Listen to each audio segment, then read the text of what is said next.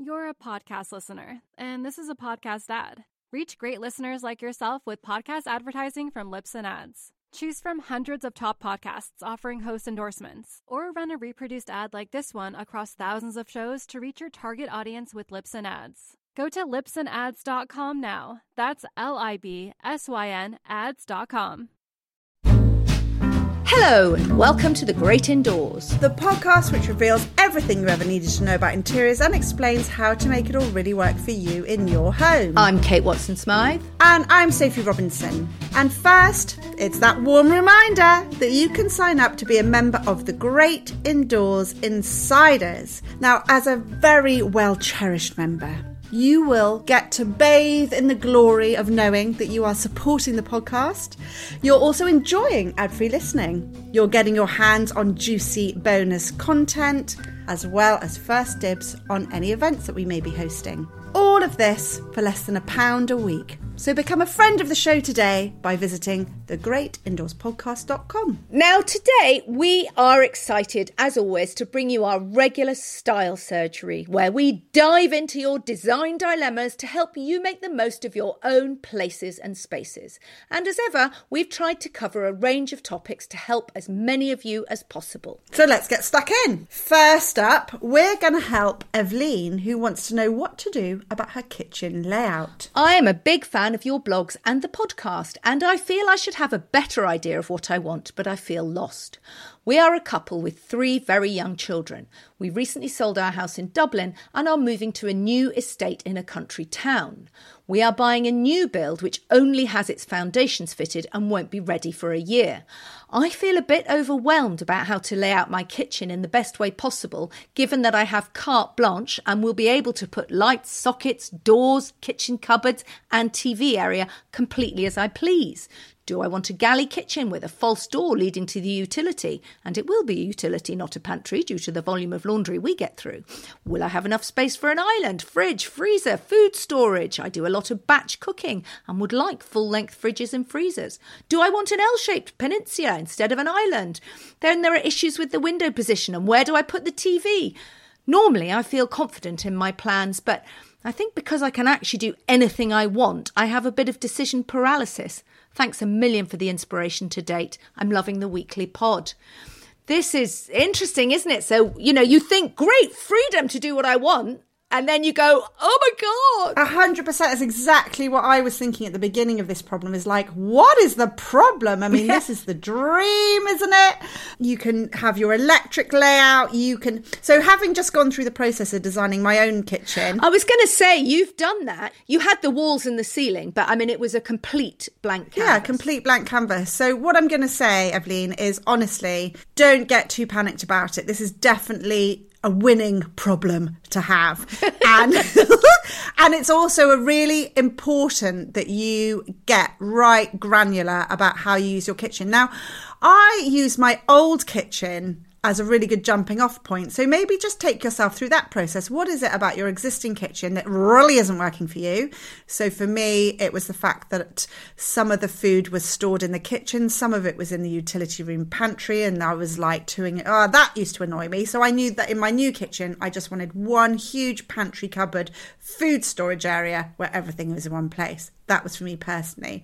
You could also think about the things that you really love in your current kitchen. So one of the things that I loved about my old kitchen was that it was sink, dishwasher, cutlery drawer, china drawer, all in a row like that. So you could literally go from loading your dishwasher to unloading it to everything going into the cupboard next door. That for me was the dream. So I wanted to make sure I factored that in again. And then just really think about, how do you cook? How do you socialise? Do you have, my husband and I had a bit of a stalemate over bar stools at the island, for example. He really wanted them, didn't he? He really wanted bar stools at the island. I wanted more storage, because I didn't really think people were going to use the bar stools, but it was a non-negotiable thing for Tom. I am going to say, on the quiet, he doesn't use them quite as often as I would have liked to have seen, personally. I'm actually just going to put that out there. Oh, that's a little hush-hush. I'm just going to say for listeners, Sophie really leaned into the mic then, like she was hush-hush. And that went completely the opposite direction. I genuinely thought you were going to say, and I didn't want the bar stools, but we sit on them all the time. Well, yeah, so jury's still out for me on that one. Are they really worth foregoing? They make the kitchen look nicer, actually, I have to say. Are they comfortable? They're very comfortable. I did Oh, they are, because a lot of people complain that their bar stools are not comfortable, and that's why they don't want to sit on them. They're really comfy, Kate, and I have to say, it was the hardest thing for me to find in my new kitchen was a comfy bar stool. I was like, I'm supposed to be good at this. I'm supposed to know the corridors of the internet like the back of my hand. I should absolutely know who's selling comfy bar stools that don't cost 1,500 quid each, I hasten to add, because my God, I mean, why would you spend over £1,000 on a bar stool? Then my mind just explodes. But I want to know why you're not sitting on them, because it's a nice view. Someone can cook, someone can be sitting on a bar stool chatting. No, I think the thing is Are you just not talking to each other? I think when I think about it, if people, Tom sits at the dining table. Yeah. He'll take his beer or his glass of wine and he'll go and sit there, probably because it's more comfy, and actually probably because he doesn't want to talk to me. He just needs to decompress after the day he's had. Arthur doesn't really use them. Props, you know, he's a young kid, maybe not so comfy. I certainly don't use it. Because my kids, when we put in the last house, we had an island and we didn't have an overhang. So it was just an island.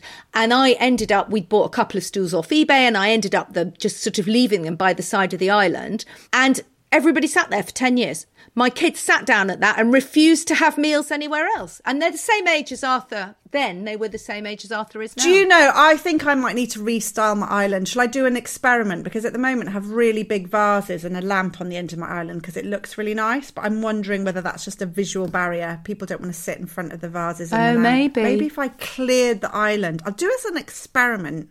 Do as an experiment. But I have to say, in the meantime, we should get back to Evelyn.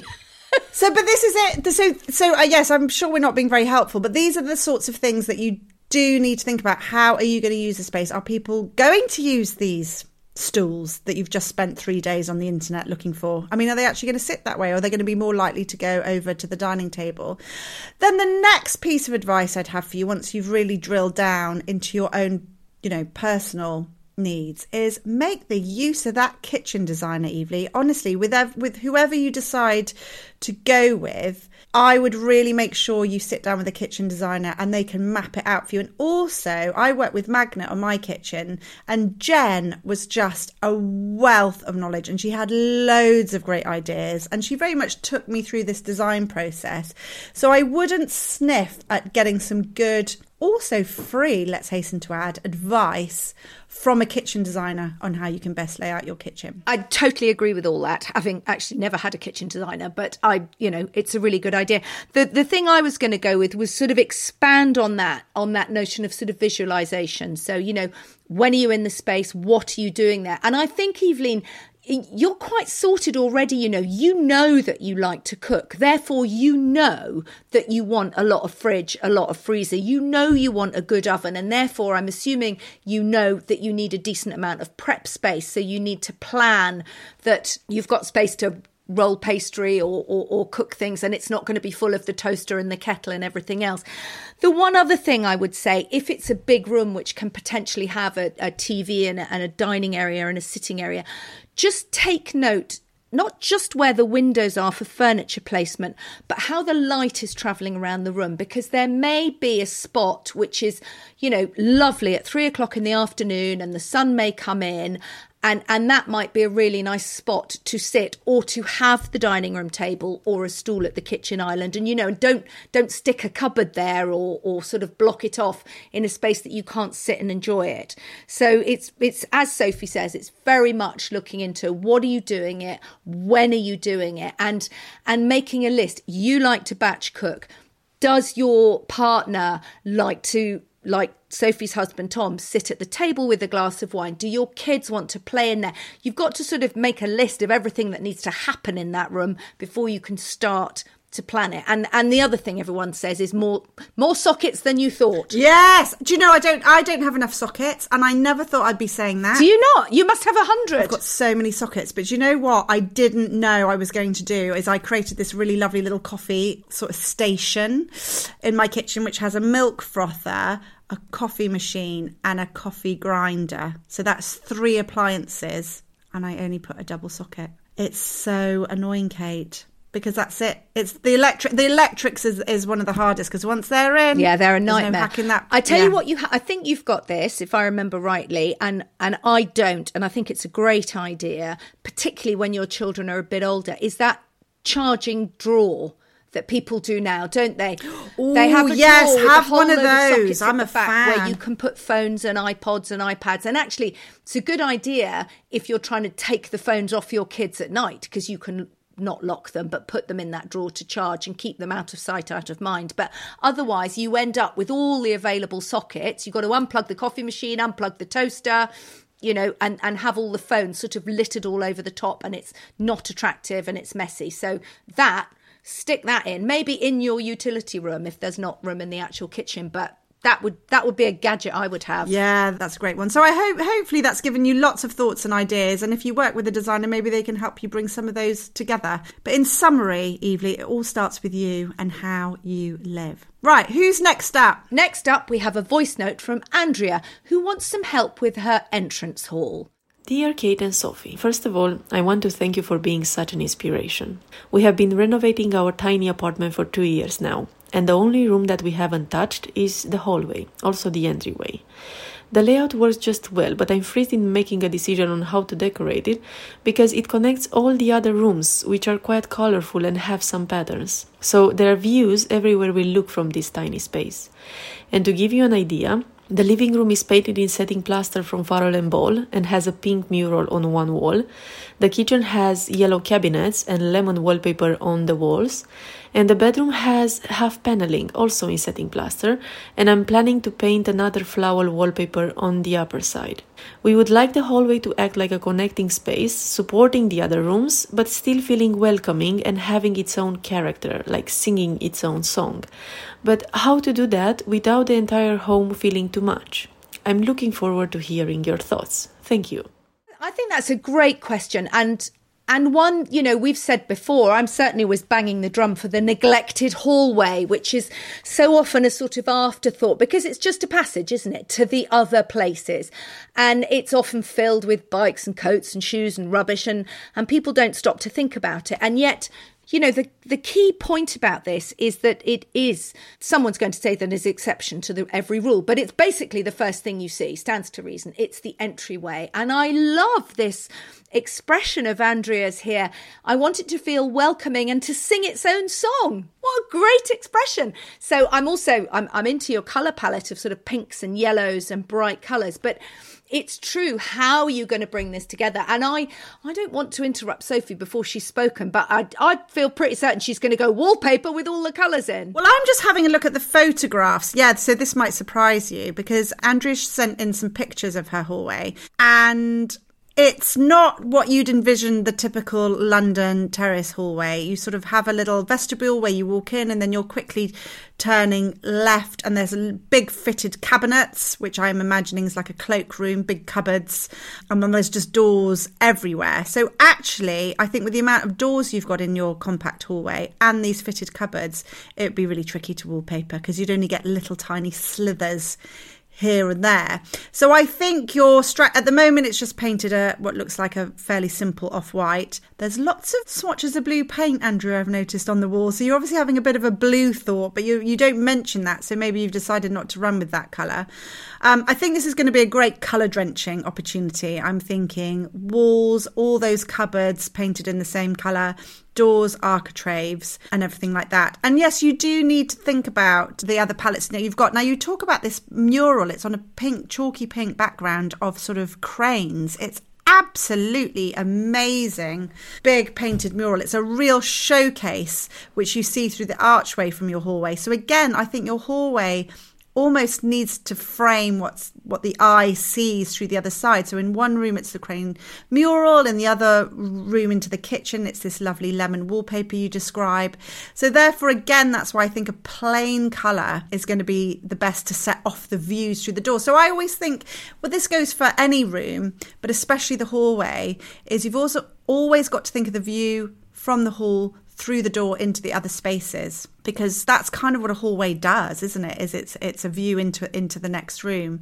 So thinking of a colour that will help connect those chalky, dirty pinks and lovely soft yellows. It may just be a question of playing around with colours, but I think Sophie's absolutely right, and I think this is key, and people don't do it enough in halls.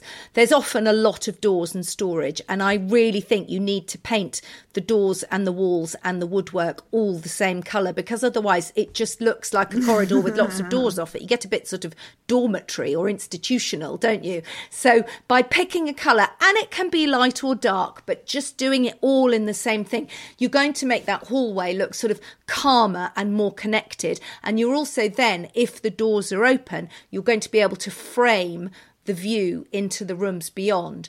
And, you know, there's schools of thought here. If your hall is quite dark with no natural light, you can go dark, you've got the doors open, you will then feel drawn into the rooms beyond the dark hallway because they will be light and they will want to sort of draw you in. If dark isn't quite your style and you want to go paler, then the same thing. You could perhaps do the architraves of the door in a darker colour and frame what you're looking at beyond. But I think it shouldn't be difficult to find a colour that's going to go with the sort of pinks and yellows. As Sophie says, perhaps you've gone off the kind of blue idea, but greens can work, a slightly stronger neutral. I mean, you can widen out those colour palettes and still make it feel cohesive, but I think it should not be white. Yeah, with the proximity of the rooms, I think it's really important that you have a colour that blends lovely with the pink and the yellow. And actually, you've got some really lovely chalky blues on your wall of swatches, which is more of a mid-tone stony chalky blue. I'm thinking even like, is it Stone Blue by Farrow & Ball? That's a good one, I think. That's a nice colour, yeah. It's a nice colour, isn't it? Because it's got some strength and depth. So it really holds its own space, but it would look really pretty with the dirty pinks and the soft yellows as well. And on a practical note, if you're worried about being dark, of course, you can hang a mirror perhaps opposite one of the doors so it will catch the light from that lighter room and bounce it back into your hall. You know, you can have wall lights, there are tips and tricks for lightening that dark space. And it obviously looks amazing when you colour drench and do include the ceiling. But if you're worried that's too dark, you don't have to. But again, rather than having a white ceiling, if you've got more of a colour on the walls, take perhaps a similar colour to the walls and just lighten it so that you've got that kind of tonal thing, but you've made a statement. You're singing a song, to use your own words. Brilliant. What a lovely question, Andrea, and good luck, and do send us pics of the reveal when you get it done. Right, our next question comes from Luke, and he says, my design dilemma is all about knowing where to begin. We have a modest-sized cottage which we are extending in the spring.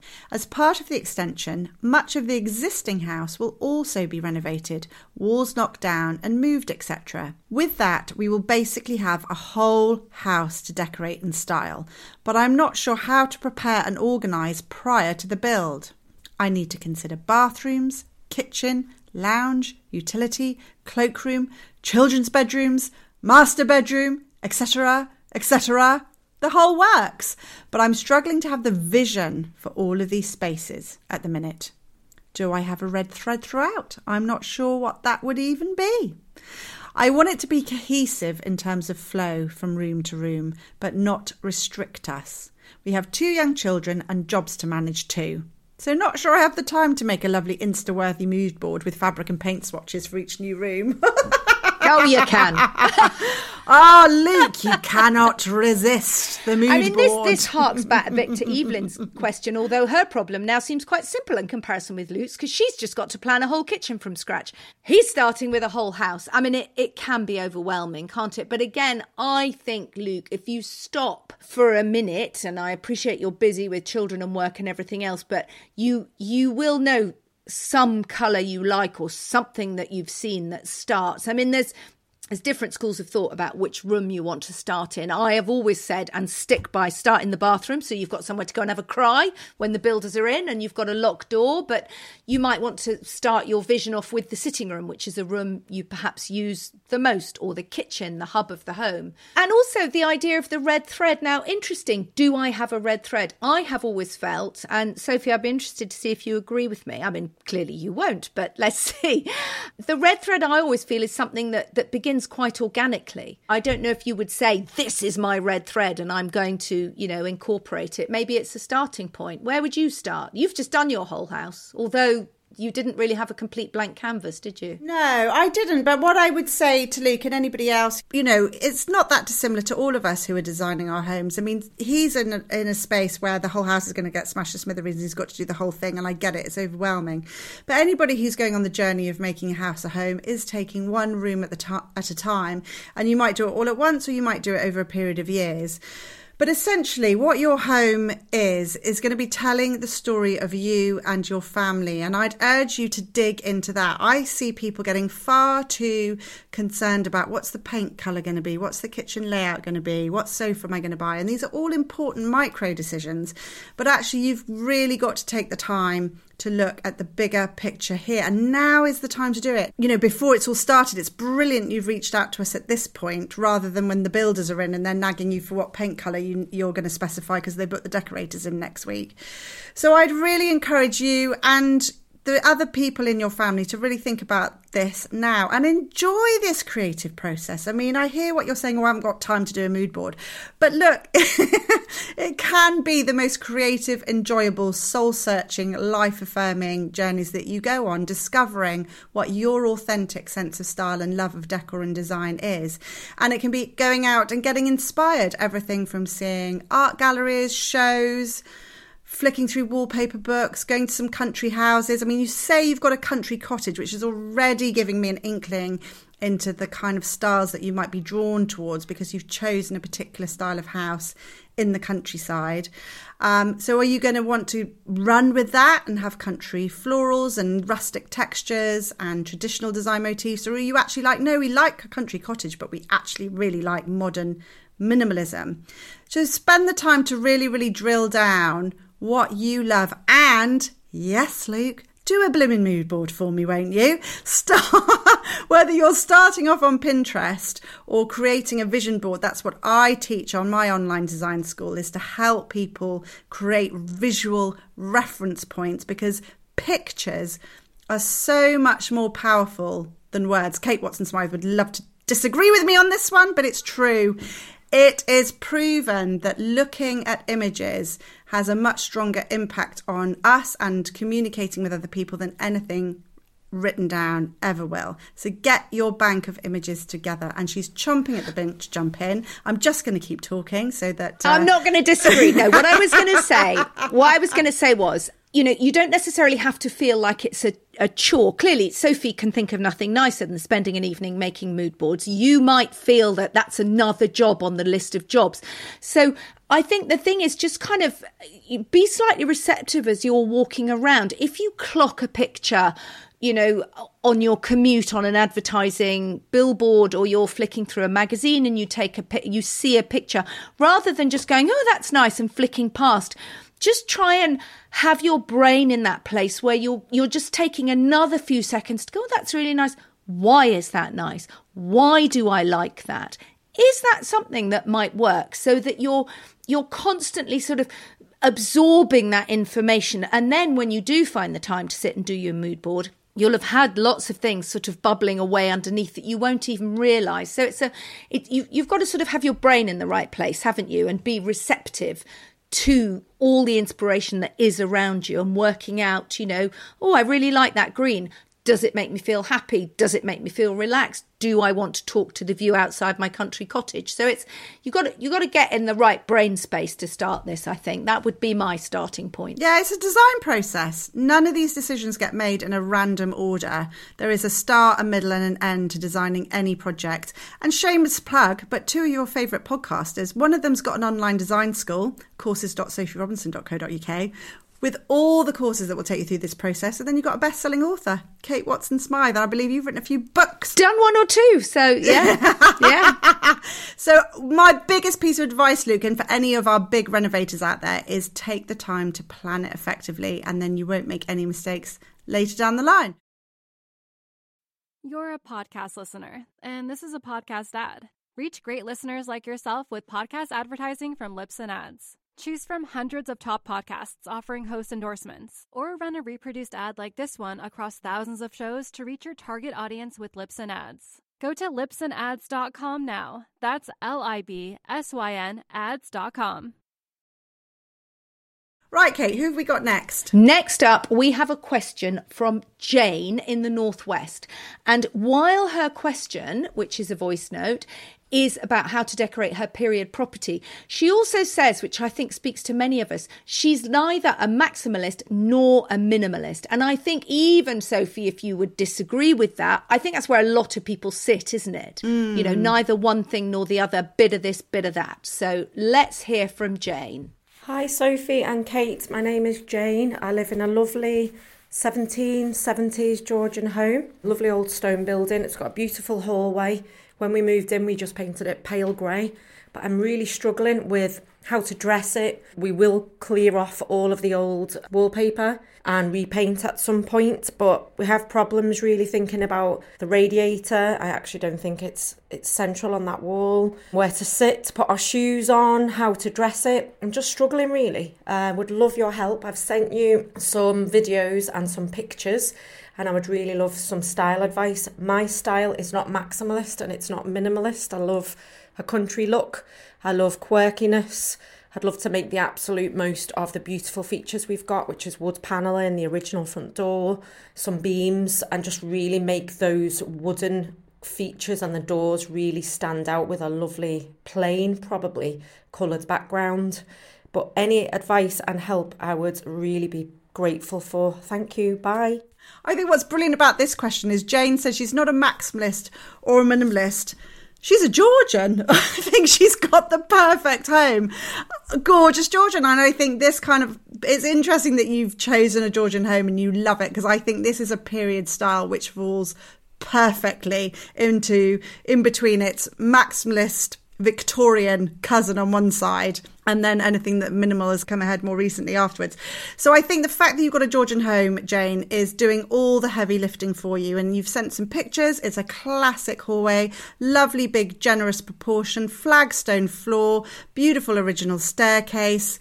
I mean, you're just winning, aren't you? Literally. So it really is those elements, how you style it and make it feel a bit more homely, I suppose, and put a sense of your style on it. You worry about a radiator not being central. Part of me thinks, don't worry about that. Period homes, nothing central. Would you agree, Kate? Yeah, absolutely. I mean, I think you've just got to, it's a massive faff to move radiators, and I know because I've just done them all. So, unless it's really killing you, I think sometimes we have, particularly in period properties, you can have sort of quirky architectural details which you have to kind of own them. So, we had in our last Victorian house, none of the fireplaces were central, and we didn't notice it for about 2 years. And then one day we went, oh my God, that's really annoying. But, you have to kind of, you've just got to roll with that, because that's the joy of the house. So the radiator's not central, hang a picture over it, make a point about the fact that that's, a view you've got.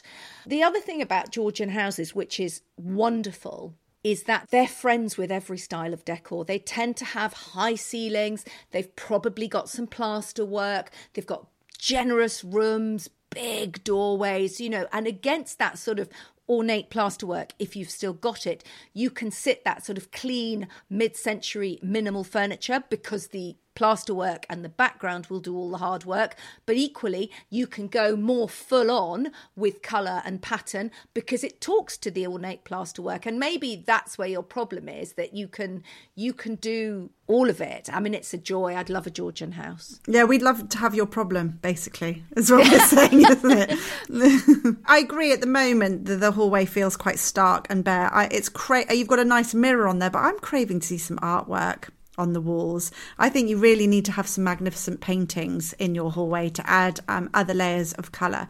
You talk about wanting somewhere to sit and put shoes on and things, and there's a wooden bench in there right now. I'm thinking, why wouldn't you put a lovely upholstered bench in there in a gorgeous fabric? It could be a pattern fabric. It could have some colour coming through it.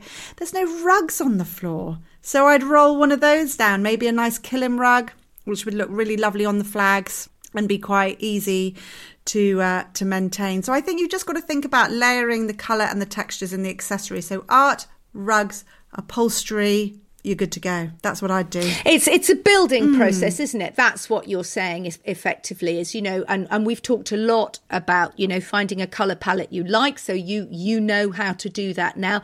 But from there, building it up, as Sophie says, in layers. And, you'll get to the point where enough is enough. Yeah, because you say you don't want to take away from the lovely period details. So I just choose lovely period pieces, period artwork, vintage rugs, a lovely slubby printed linen, upholstered bench. Oh, just gorgeous. I dream of a hallway big enough to put furniture in. And a demi-lune table always looks nice in a Georgian hallway as well, I always think. That's a half moon for those of you who haven't gone all posh and French like Sophie. Gorgeous. And now we have a follow-up question from Jen in Boston, Massachusetts, whose living room we helped with a couple of months ago, for those of you who remember.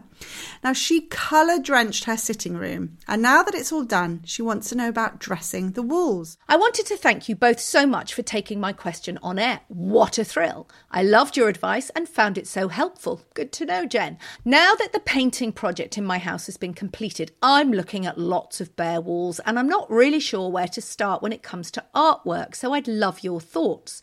I do have a few pieces I've collected over the years, but since we've tripled our square footage with this new house, we have a lot more wall space to dress up. Are there measurement guidelines that would be helpful to know? Where do I find affordable art? Any tips on this topic would be so helpful. She needs to buy that book, doesn't she, by Rachel Lewes, The Art for Your Walls, which we reviewed on the other week on the podcast. That's the book for you. Good starting point. But have you got any general tips, Kate? I mean, you love collecting art. What do you think? I mean, first of all, I'm going to kick off by saying, take your time. There's no rush.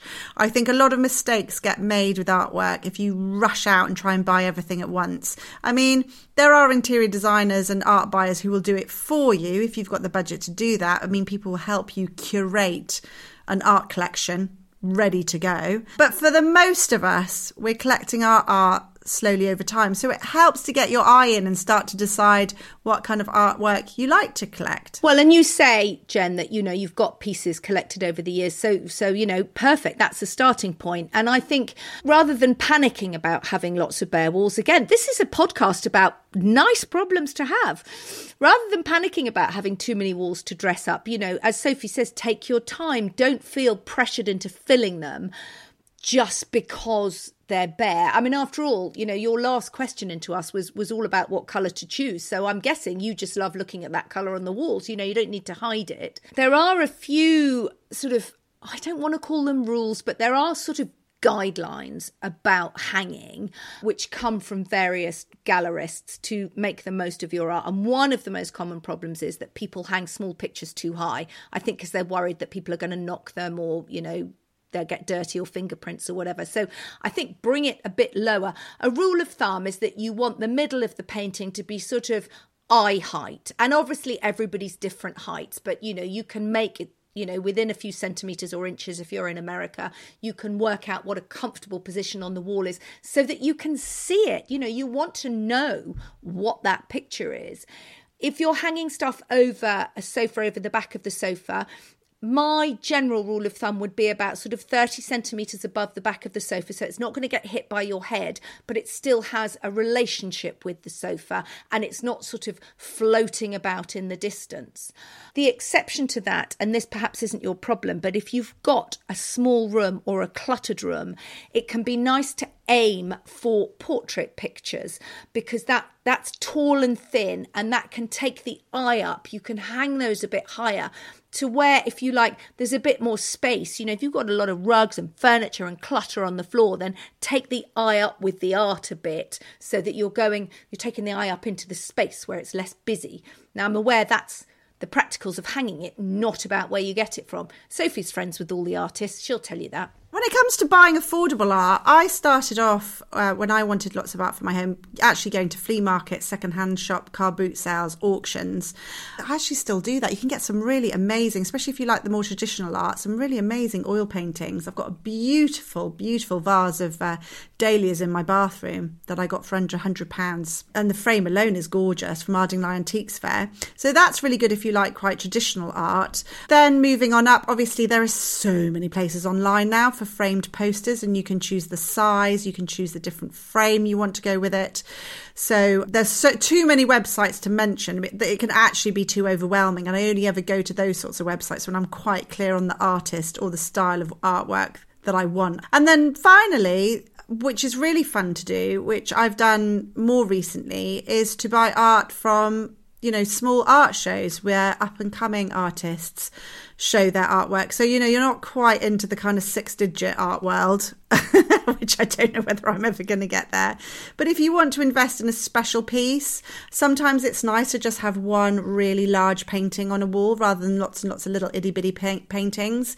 And if you've got a special birthday or an event coming up and you feel like splashing out, I would always recommend buying an original piece of artwork or photography. It really elevates a room and makes your home feel even more special. And there's another way that I've seen people do it to great effect, sometimes with modern artists. I'm thinking in particular of David Trigley, who is very prolific, but sometimes museum shops and art gallery shops might do postcards by a certain artist. Now, one postcard on its own, not so much, but you could buy a set of 8 postcards and frame them and create a mini gallery wall. Or you can also do, which I've done, the old designer tea towel and frame that. I mean, I think you can think a bit more laterally about things on your walls. I splashed out in the pandemic and bought a silk scarf by Grayson Perry, which we haven't yet framed, but we will be framing that and putting that on a wall. So, you know, it doesn't just have to be paper in frames that you hang on your wall, is the point to make there. You know, when I went to Marrakesh, I went to the Margerel Gardens and I bought a set of postcards, Yves Saint Laurent postcards, little handwritten. And I was like, oh, I'm going to buy 9 and I'm going to get them framed in a grid of 9. And yeah, they're sat in a paper bag somewhere in a drawer. So what we're saying is, if you have any of these lovely creative ideas, just get them to the framers. Don't leave them in the drawer like Kate and I. It's a missed opportunity. So we've got time for one last question, and it's last but by no means least. It comes from one of our insiders, Alicia, and she writes to us saying, Alicia here from foggy San Francisco, California.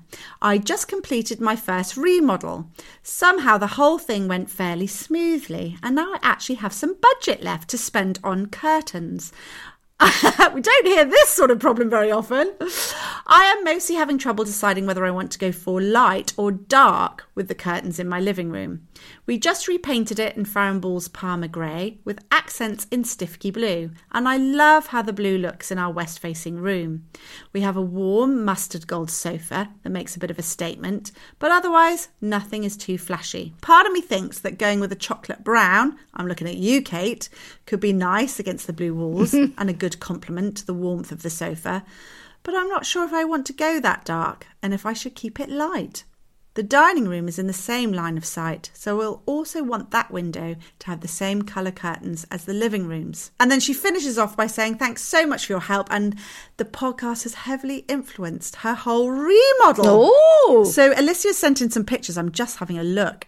It is so lovely. So this Parma grey colour from Farrow & Ball is quite blue, isn't it? It's quite a pale grey blue. Yeah, I mean, when she says the blue with the blue accents, that's all in a really tonal palette. nice. It's warm, isn't it? Yeah, and lovely, rich mustard yellow sofa. So really, really gorgeous colour palette. And a massive window, I have to say. It's really big, so the room isn't suffering from lacking light, and then there's a nice sort of oak parquet floor. So we've got a really nice colour palette here. There's not an awful lot of pattern, I notice. There's sort of like a textured rug and sort of Moroccan style cushions, which are more textured rather than patterned. So I'm guessing Alicia would be looking for a plain fabric at her curtains or something quite textured, I think, is the way to go, actually, to marry in with the lovely textures you've got on your rug and your cushions. And you say no pattern, but you can do that thing, which I think I made you do in your last bedroom, where you can have a plain curtain and edge it in another colour.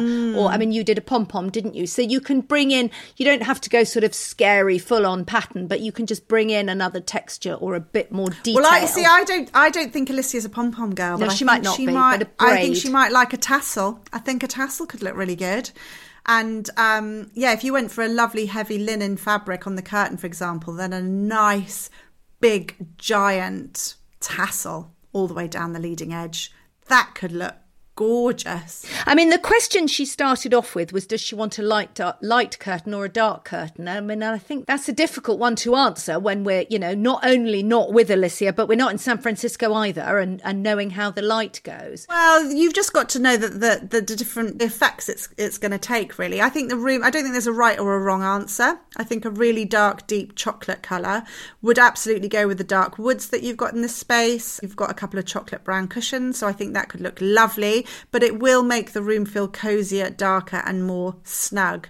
And it will help block out quite bright light that I'm seeing through your big windows.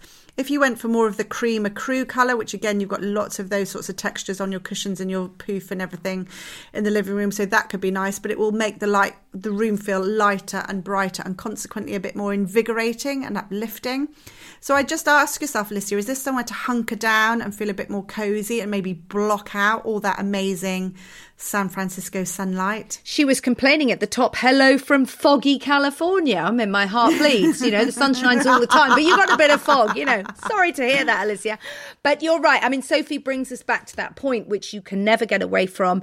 You've got to ask yourself the questions. What are you doing in there and when are you doing it? So are you hunkering down in the evening to watch TV? Is it your home office? Are you in there in the daytime and want to welcome in that light? Ask yourself those questions, and that will then bring you to where you need to be for the curtains. So do get in touch with your design dilemmas. We do love to hear from you. Simply send us an email or preferably a voice note to help@thegreatindoorspodcast.com. Now, before we go, I'll just remind you once more about our Great Indoors Insiders Club for ad-free listening, bonus content and first dibs on ticketed events. Just visit thegreatindoorspodcast.com to sign up. And if you haven't already signed up, we are hosting a webinar tonight. That's the 9th of November. So sign up and come along if you fancy. And if you miss it, we will be sending out a link for you to watch back. And we'll be back next week. So until then, all that remains is to thank our producer, Sarah Cudden of Feast Collective. And thank you to you for listening. And we'll see you all in the great indoors.